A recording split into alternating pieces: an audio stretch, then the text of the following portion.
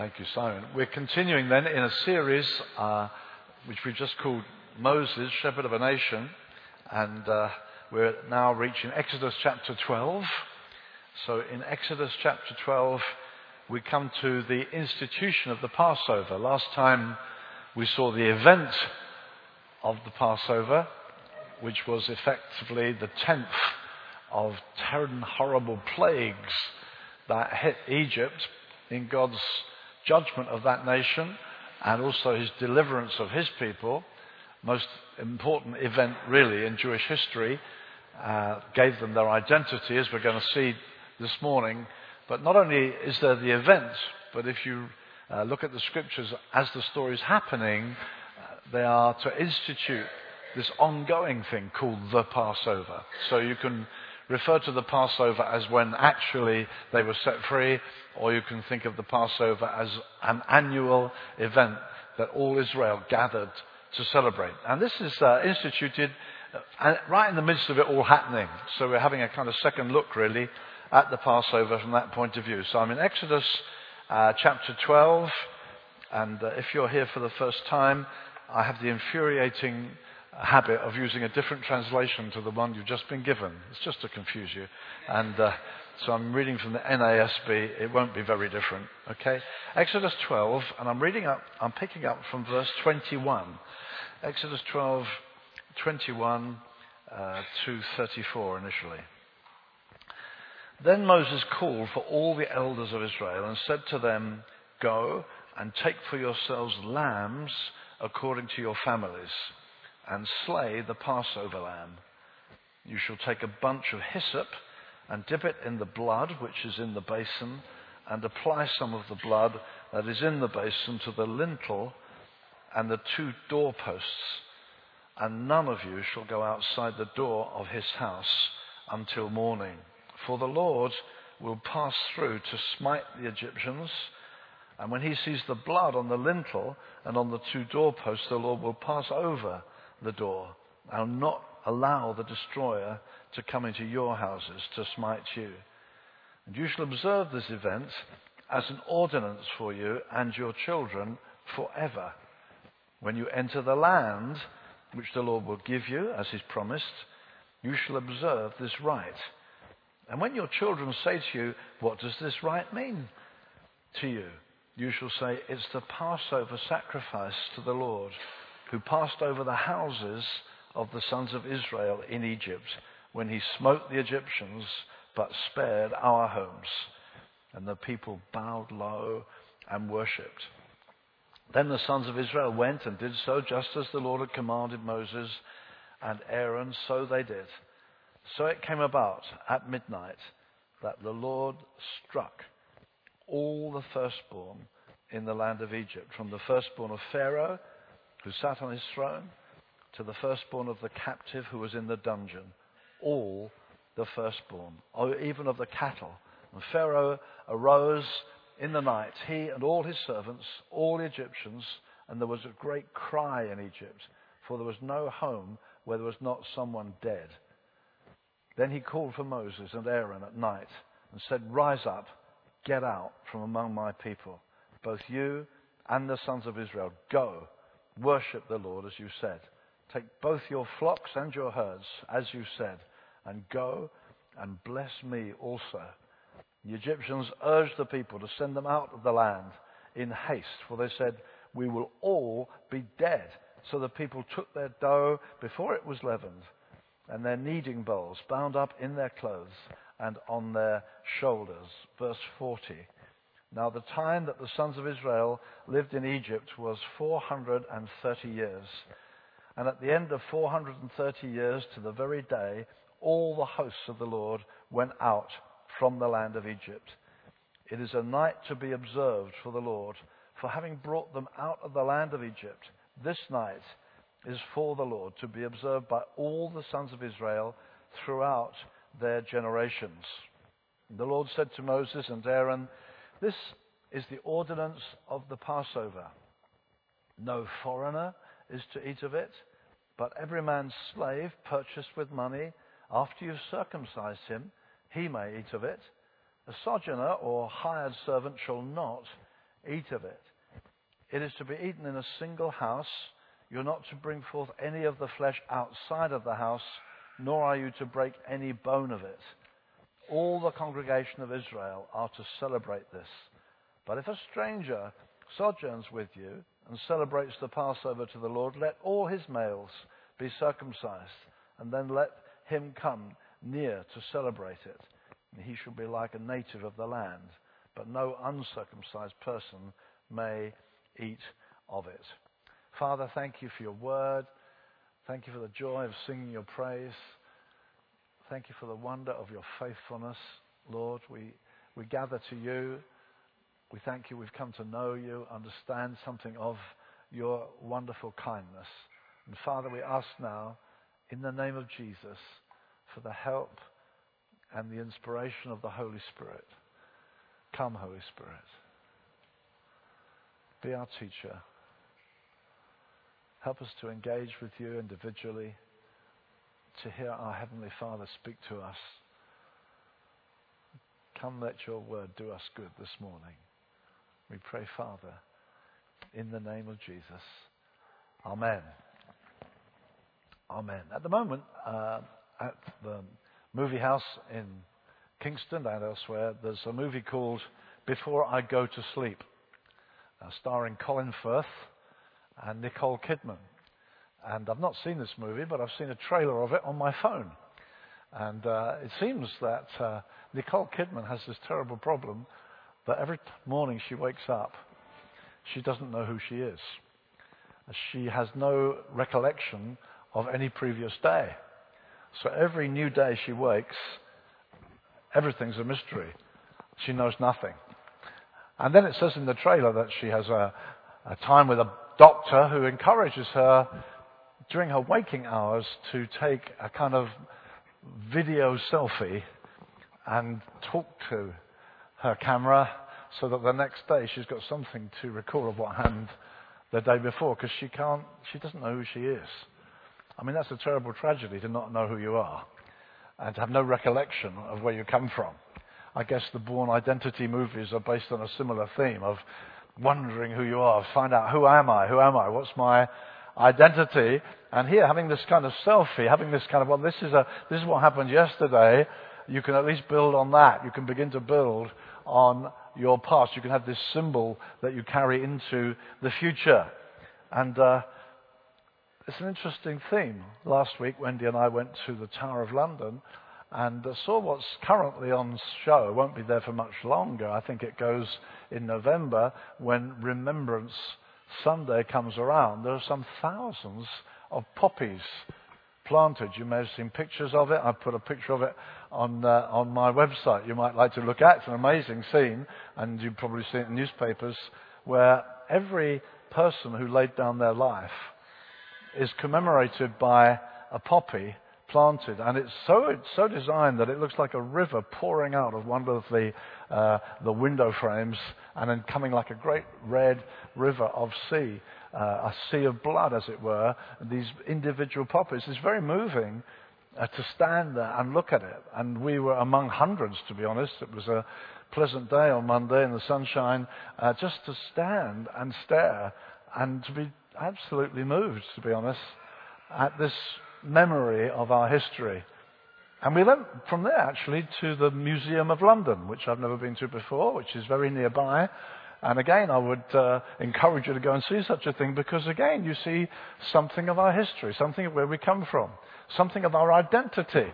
And it's just fascinating to see there in that museum such a thing as in the year 1100, when London was still quite a small town.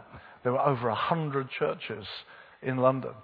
And there were a number of monasteries that supplied hospital care and education, and the huge influence of the church and the Christian faith that was shaping a city and a nation.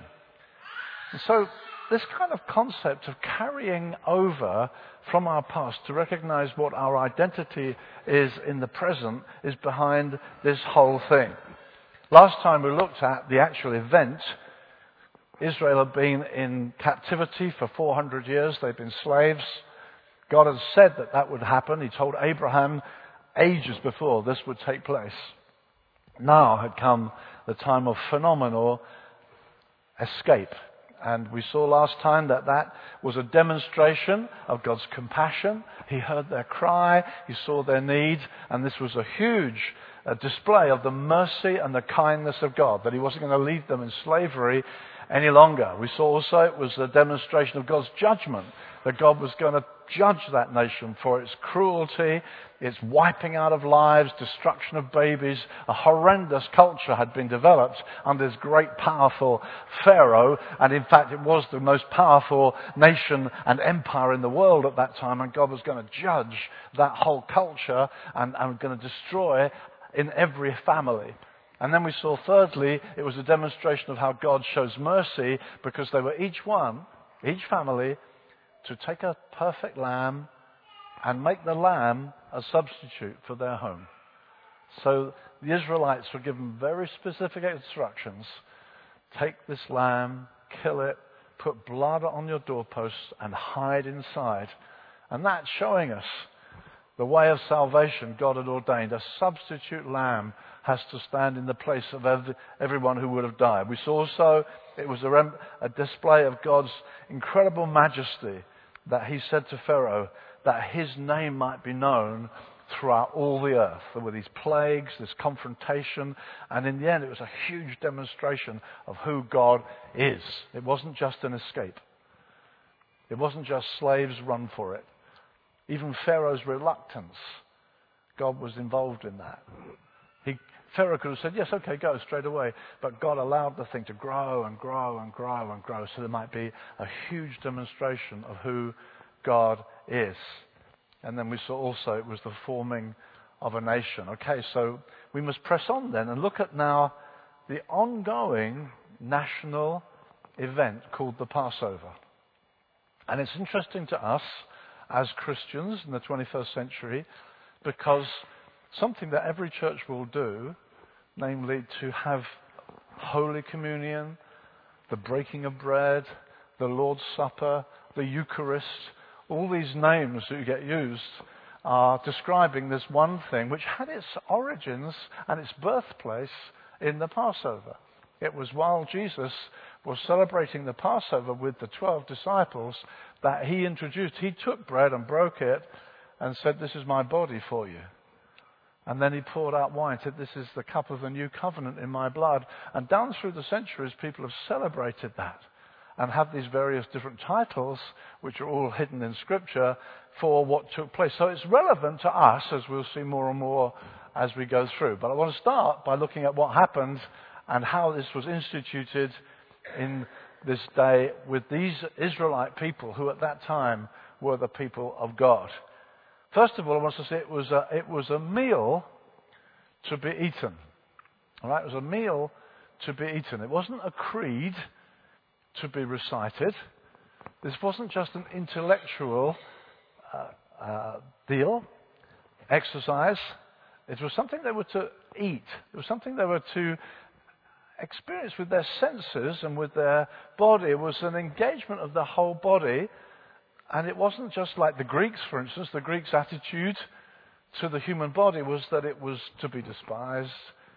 It was like a cage for your immortal spirit. And to pass away was to release your immortal spirit, your body despised, really. That's not the Jewish concept, nor is it a biblical concept. God is interested in us as a whole. And you'll find references to eating which kind of underline the dignity of humanity and what a human being is recurring again and again in the Bible. Even in the Garden of Eden, yes, they were told what not to eat, but they were also told far more what they could eat. There was nourishment all around. That was the promise of God. When they went into the promised land, it was described as a land of milk and honey. It was not a land of philosophy. It was a land of planting and growing and eating and nourishment. And then you get this extraordinary passage in Exodus 24, which has always fascinated me, where it says that the elders went up the mountain in Exodus 24, verse 9. Moses, with Aaron, Nadab, Abihu, and the 70 elders of Israel they ascended this mountain, they saw the God of Israel. Under his feet there appeared to be a pavement of sapphire, as clear as the sky itself. Yet he didn't stretch out against the nobles of the sons of Israel, and they saw God, and they ate and drank. That's got to be an extraordinary meal.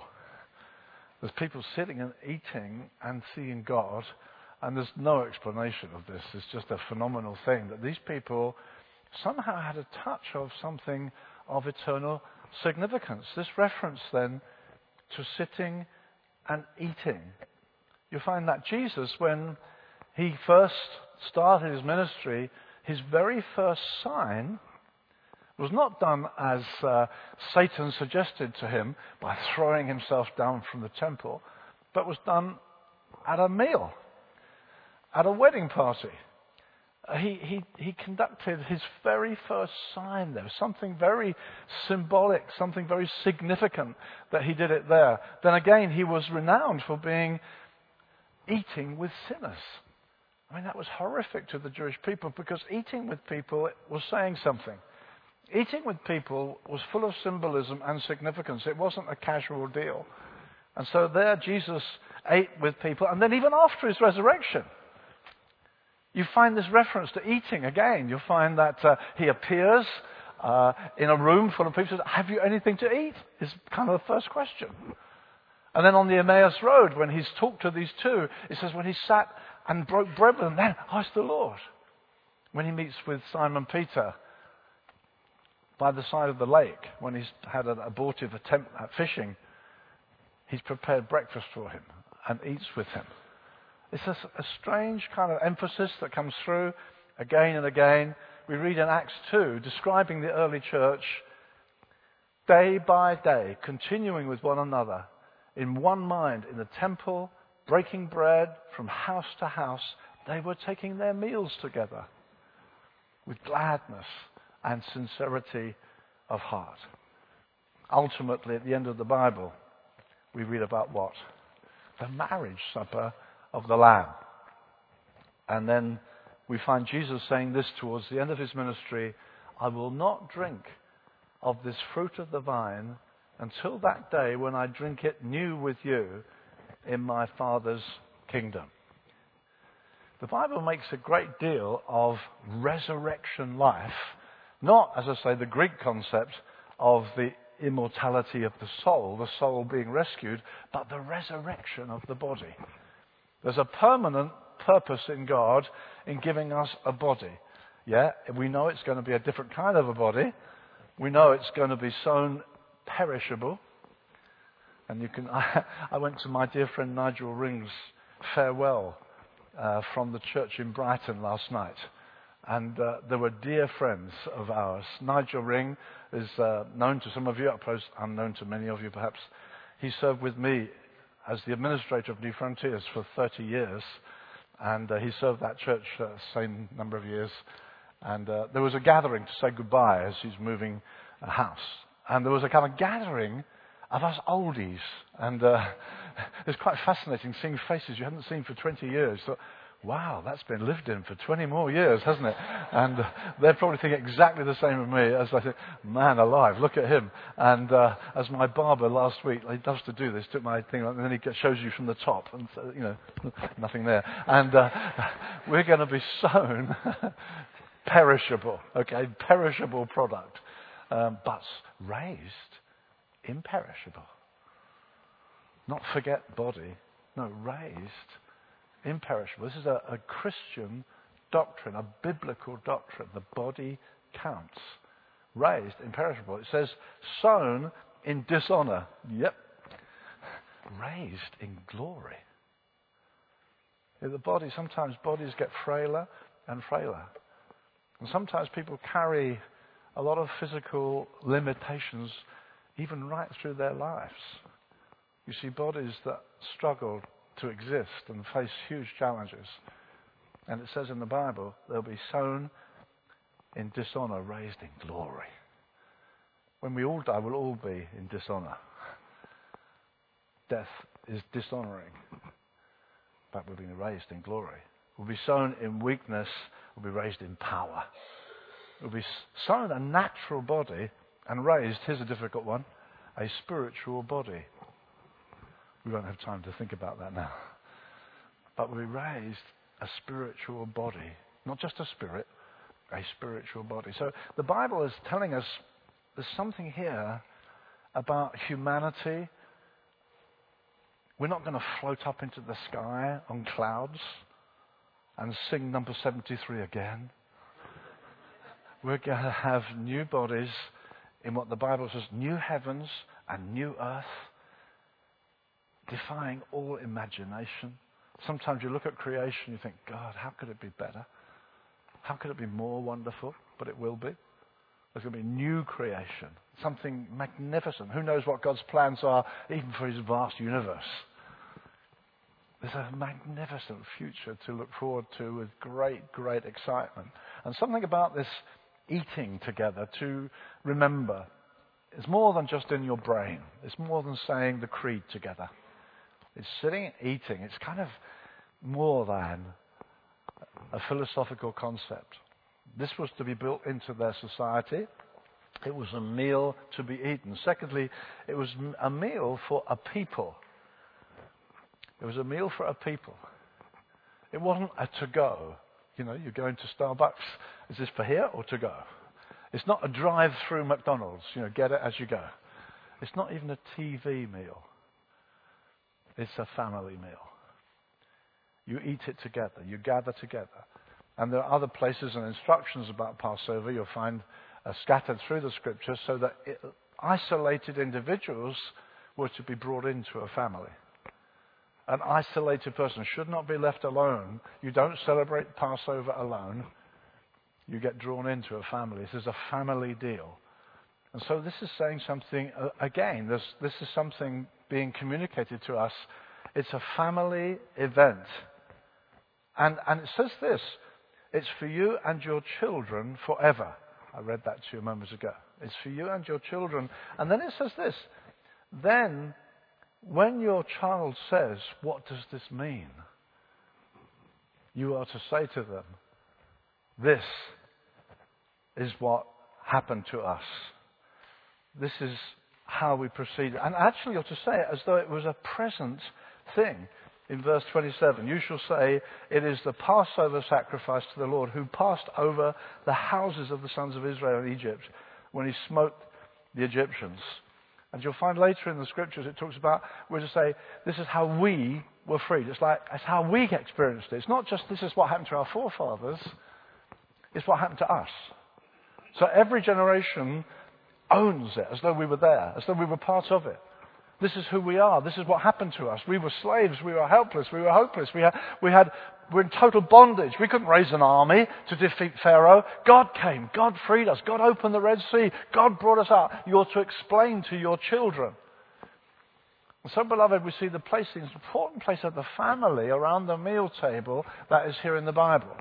I want to encourage us practically from that point of view. We live in a generation of fragmentation. We live in a generation where children not only have their meals in their rooms, have their television in their rooms. A scattering family. The family around the table is a massive privilege. I want to encourage, some of us are starting our families here. The family around the table is a cherished memory of mine as we raised our kids. Around the table. And for us at breakfast, it would be with the Bible open. And there would always be something. And so some would say, well, it says here, now it became quite a developed culture so that it was prescribed and the son would ask certain questions. It was almost prescribed. It became a bit liturgical.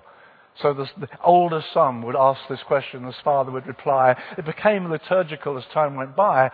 But the whole point is telling the next generation who we are. Let's not forget. We didn't wake up this morning and think, what are we doing on the planet? Who am I? I don't know who I am. No, we've got a history that tells us who we are. We don't have to take another selfie. We've got this Passover that's reminding us of our history. It's giving us identity. It's who we are. We were slaves. We got freed. God did an amazing thing. And the father's telling the sons, and beloved, again, let me just say this, fathers telling sons, around the table. See, sometimes people say, oh, don't push it down the throat of my kid. I want my kid to be, make up his own mind. There's lots of voices out there. Just because I don't want... Hey, what are you talking about? We have an glorious inheritance. And we need to feed our sons, our daughters, with revelation of the mercy and kindness of God. We've got a history. We've got something to tell. We're a people who have experienced God. They'll have plenty of opportunity for other thoughts to be imposed upon them as time goes by. This was built into the life of Israel. Fathers telling sons. And may I say it this way, not even just saying, oh, your mother will do that. This is big enough for men. It's not just, oh, your mother will talk to you about those things. Fathers, teach your sons. Let us see this is a manly thing, as well as a feminine thing. It's the whole deal, but certainly not something that men should abdicate from. So fathers, teach your sons. Then it says, it's not for the casual guest. It's for God's people. It's for God's family. So casual guests were not allowed to have it. If you were just passing through, if you were just a sojourner, it says in the passage I read to you, they were not allowed to touch it. It was for the people. It was for them to celebrate what God had done for them. It's for them to enjoy the memory, what God did. It's not casual deals. Oh, we'll try this, we'll try that. No, it's not allowed. You're not allowed to touch it. It's only for people who are part of this family. But if your slave, or if the person who wants to become part, yes, then they must be circumcised, which was the way of being marked to be a child of God. In other words, you take on board the identity. The meal's for the people with the identity. The meal's not just casual, it's for people who belong to this people. And so they say, yes, I'm taking this seriously. I want to be added to this people. We'll see as we go on through the story of Moses, as we pursue it in the forthcoming weeks and months. We'll see that a multitude went out. Thanks, Sam. A multitude went out with the Israelites. A whole crowd of Egyptians went with them. No doubt the signs, the wonders, the realization, this is an authentic God. They went with them. And if you want to go with, you had to be truly numbered with them. Excuse me, sorry. So here's a family meal, a meal for a people, and then a meal which had very meaningful features. Okay, we haven't time to go into all the detail, but one of the things they ate was bitter herbs. Bitter herbs were to remind them of the awful experience of being slaves, the sense of privilege and wonder to be set free from it. And so this meal, which was to be celebrated once a year, they all gathered, and it had to be done in Jerusalem. It was part of the meal was the bitter herbs. They had to say, this is what it was like. This is what we used to be in. It was a terrible experience. Slavery was terrible, and God set us free. It had to be with bitter herbs. It also had to be with unleavened bread. Now that seems to be saying two things if you look at the passage. Two things. One was it was done in such haste. They were told, get ready, go. Get your sandals on, get your staff in your hand. You're eating this just before you go. This is your last meal, you're going. Get ready to go. So there's a sense in which you haven't got time for leavened bread. You just have to have it unleavened. That's built in. The sense of urgency is built in. But there's another thing that's built in, and it has to do with the yeast, which we'll come back to a little more later on. But the yeast was supposed to relate to Egypt's value system. That's the kind of symbolism, the yeast of Egypt. And the way yeast was worked was that you would take dough and you'd take a little from the last batch and put some of the last batch into the new batch, and it has a kind of life in itself which yeasted the next batch. And then you'd always leave a little and take some from the old, put it in the new, and that yeasted it. So yeast was always taking something from what was left over from before. It was something that had its origins elsewhere, its roots elsewhere, and you're taking what was there and putting it into the new, and that helps it grow. And there's no, you don't have this. You have unleavened bread. And you'll find reference to the Feast of Unleavened Bread just before Passover. And they would take for 7 days to make sure there was no yeast in the house. It's like we're going to get rid of any sign of that culture from which we've come. And again, there became a kind of liturgy with this as Israel went on, where they would go through the house with a candle and with tongs, searching to see if they could find any yeast. And if you found any of the old yeast, you throw it out. That's the symbolism. We're not going to have anything from the old culture built into the new. And you'll find that referred to quite plainly in the passage. So here you've got herbs, bitter herbs. So this is a meal. It's not just saying the creed together. I was in the church in The Hague the other week, 3 weeks ago. Had a terrific meeting, wonderful new church getting on. And they said, we're going to say the creed together this morning, which actually was a wonderful part of the worship. Said the creed together. Now that's fun, but this is a meal.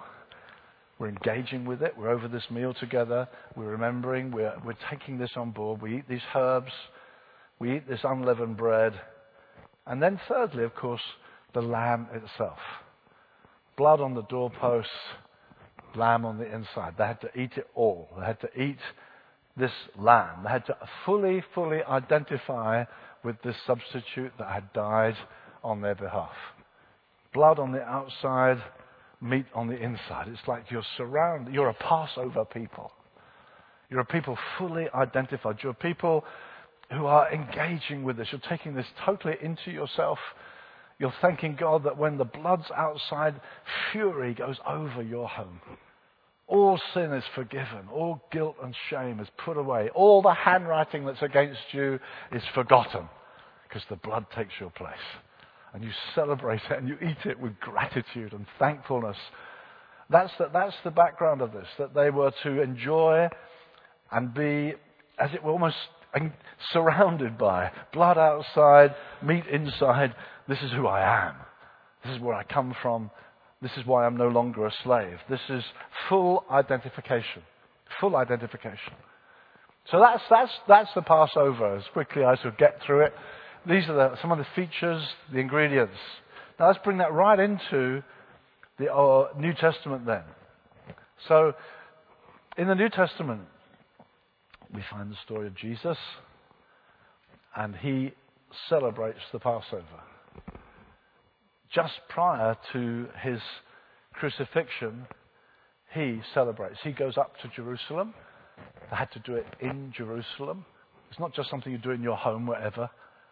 Once a year, all Israel or families would travel up to Jerusalem. Josephus, the old Jewish historian, said sometimes Jerusalem would have up to 3 million people in it. That figure's been challenged by later authorities. It would have been at least hundreds of thousands. Coming in from the scattered, Israel was very scattered internationally, as was apparent on the day of Pentecost. People from all over the world, Jewish people who gathered in. Maybe 500,000. Maybe some hundreds of thousands. Jerusalem would be packed, absolutely packed with people who come up for the feast. And there would be tens of thousands of lambs in the fields around Jerusalem being prepared for Passover. Israel was a very lamb-conscious society.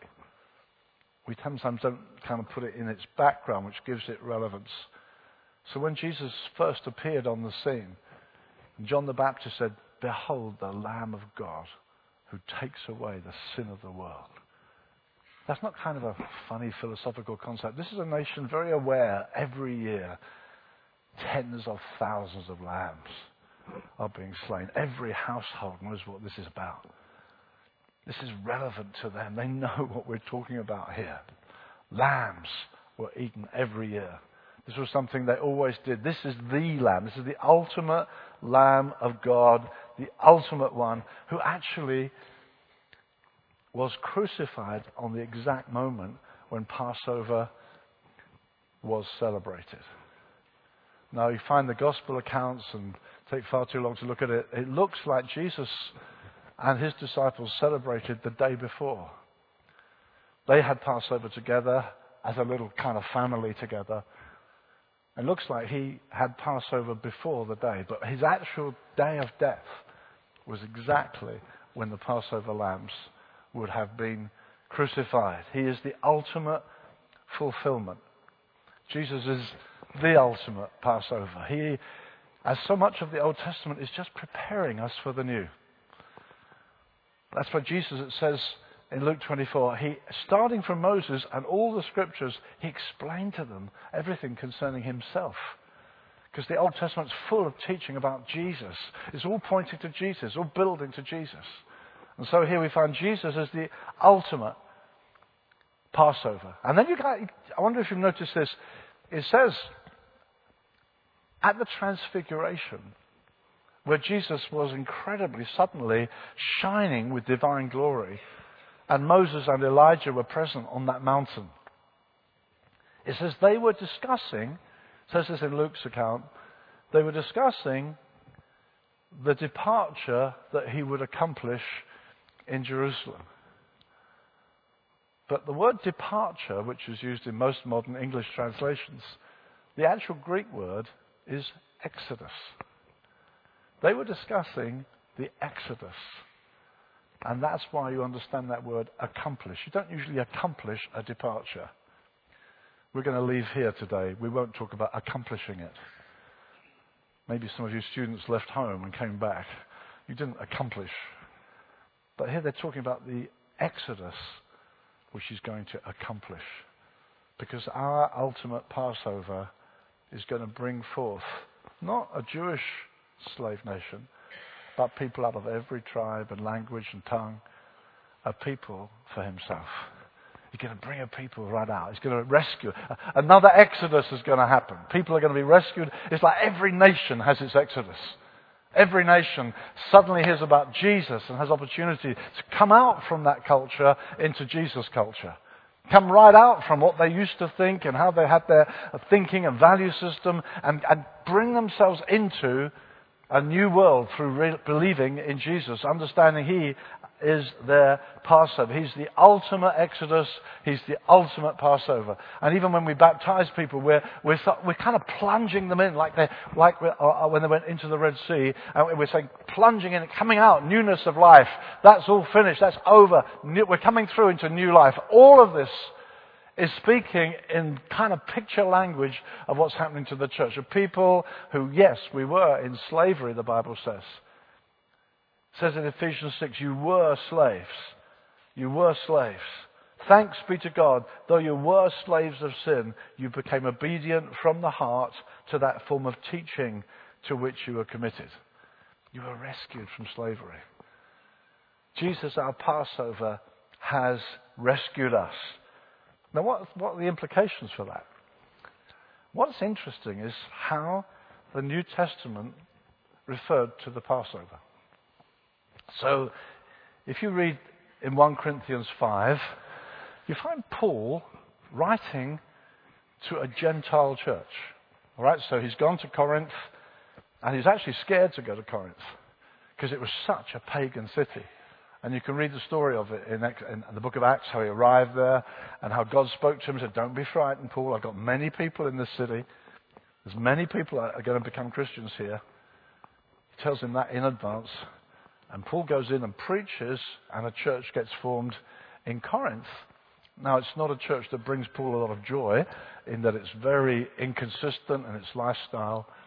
And they actually get into gross sin. Well, at least one guy does in the church. There's incest in the church. And it's interesting how Paul writes to this Gentile church, certainly predominantly Gentile. And he says, what are you doing? And he says this to them, and they are Gentiles. He says, what are you doing? Even the Gentiles don't live like this. Oh, we are Gentiles. No, you're not Gentiles anymore. Even the Gentiles don't do this. Well, what are we then? Well, you're the church. It's like you're not Gentiles anymore. You're Christians now. In contrast, even the Gentiles don't do this kind of thing. Well, but we are. No, you're not. You're church now. It's a different deal. And then he says this to them. Christ, our Passover, has been sacrificed. Imagine writing that to a Gentile people. Christ, our Passover. Well, I live in Corinth. The gospel builds us into this people and gives us identity beyond just our natural roots. So you'll find Paul writes to the church, says to the church in Christ in Colossae. You live in Colossae, but you're actually in Christ. You live in Kingston, but actually you're in Christ. You have your roots here, but you are now a new community. You're a new culture. You live a different kind of way because, well, our Passover has been slain. The Passover's happened. You're free. You're out. What are you doing living like Gentiles? What are you doing living by the standards of people around you? How can you? Christ, our Passover. He's been sacrificed. That calls us into a new dimension, a new address, a new age even. It's behind us. It's gone. We've come out. We're through the Exodus. Christ, our Passover. He's writing this to Gentile city. And yet he's incorporating them in this Old Testament concept. Jesus has died. He has made us a completely new people. And then he says, no, get rid of that old leaven.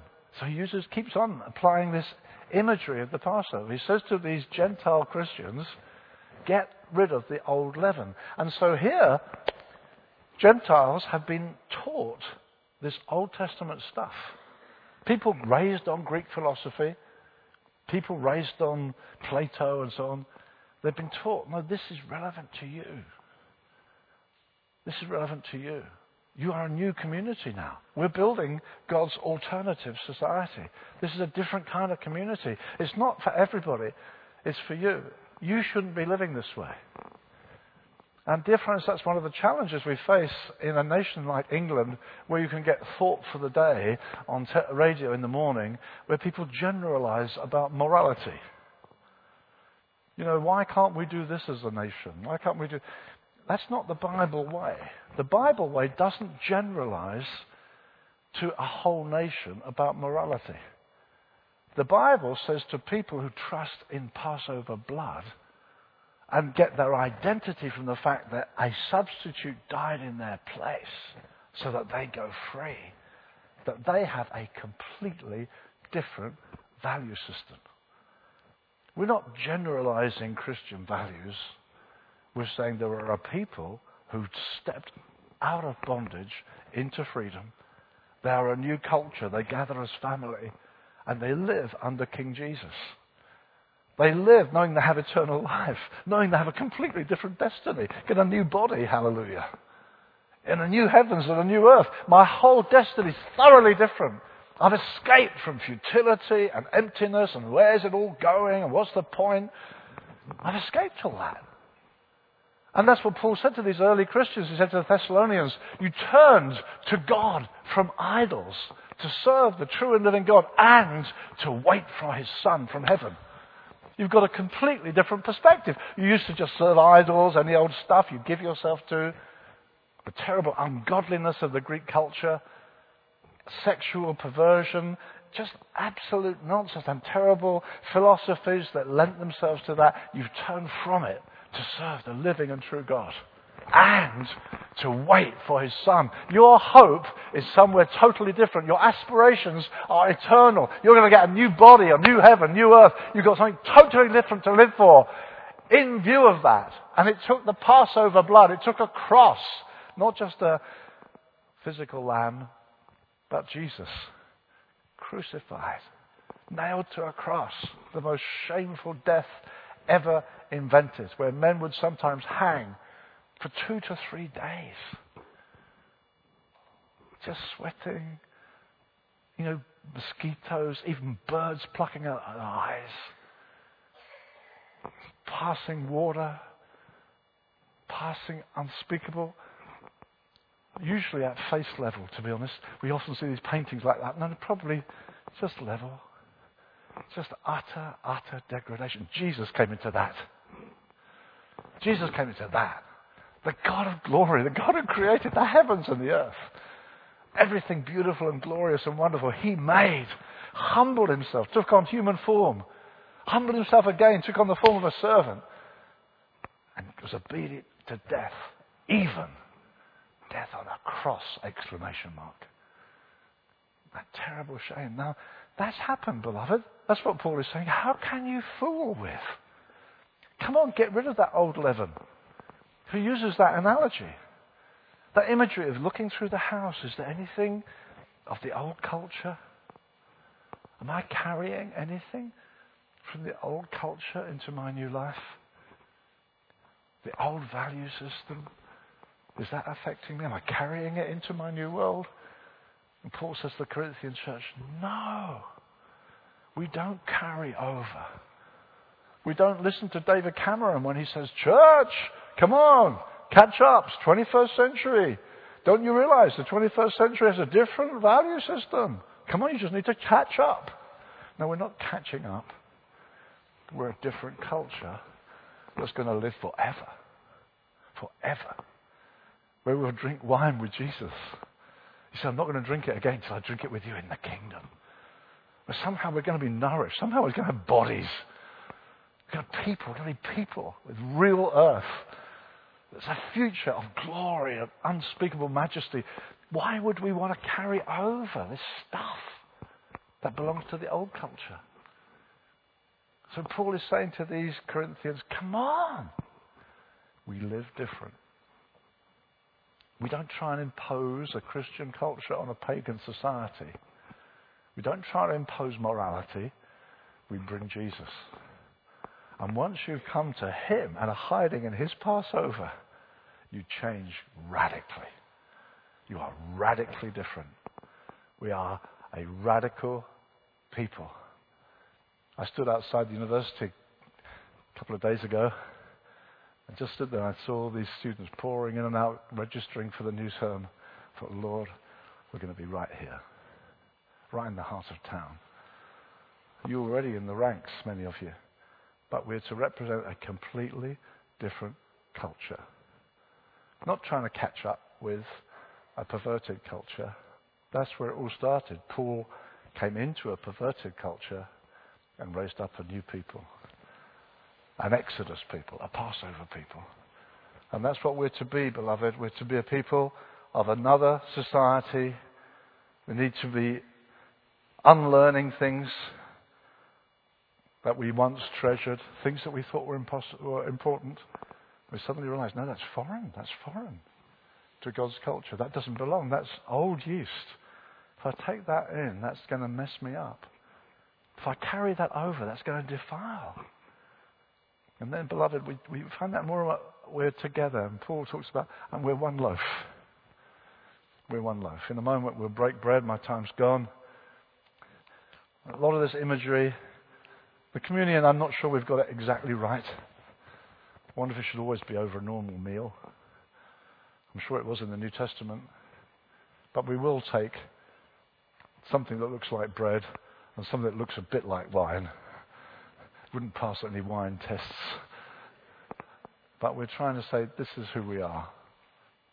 And if you know the Lord Jesus and you know your confidence is in His death, you're so welcome to break bread with us and have communion with us. And if you don't know the Lord, I would just say don't take part. That's what it was from the beginning. It's for the people who believe and who know, and thank God so much for the Passover. And we say, yes, Lord, we take, we receive, we're so grateful. Let's pray. Father, we thank you so much for your provision. Thank you, you provided a lamb. We thank you, Abraham discovered that so early on. The Lord provides the lamb. Lord Jesus, thank you. Oh God, thank you. That you took our guilt. You died in our place. We thank you for the invitation to come, to remember, to participate, to have communion with you, Lord Jesus, to enjoy your embrace. And we thank you we do this until you come. We proclaim the Lord's death until he comes. We thank you we've got a new center of gravity. You're coming. You're ushering in the total victory that lies ahead. Lord, thank you so much for this bread and for this wine. Help us to live in the good of it. Help us not to carry over. Maybe you just need to pause in your heart. Are you carrying over that leaven that belongs to another culture? Your conversation, your friendships, how you spend your time. Don't carry it over. You need to just get rid of that old leaven. Let's be consistent. Jesus, our Passover. Let's enjoy him and enjoy his love. Let's be consistent that we've trusted in him. We want to live a life that pleases him. Thank you, Lord Jesus. Amen.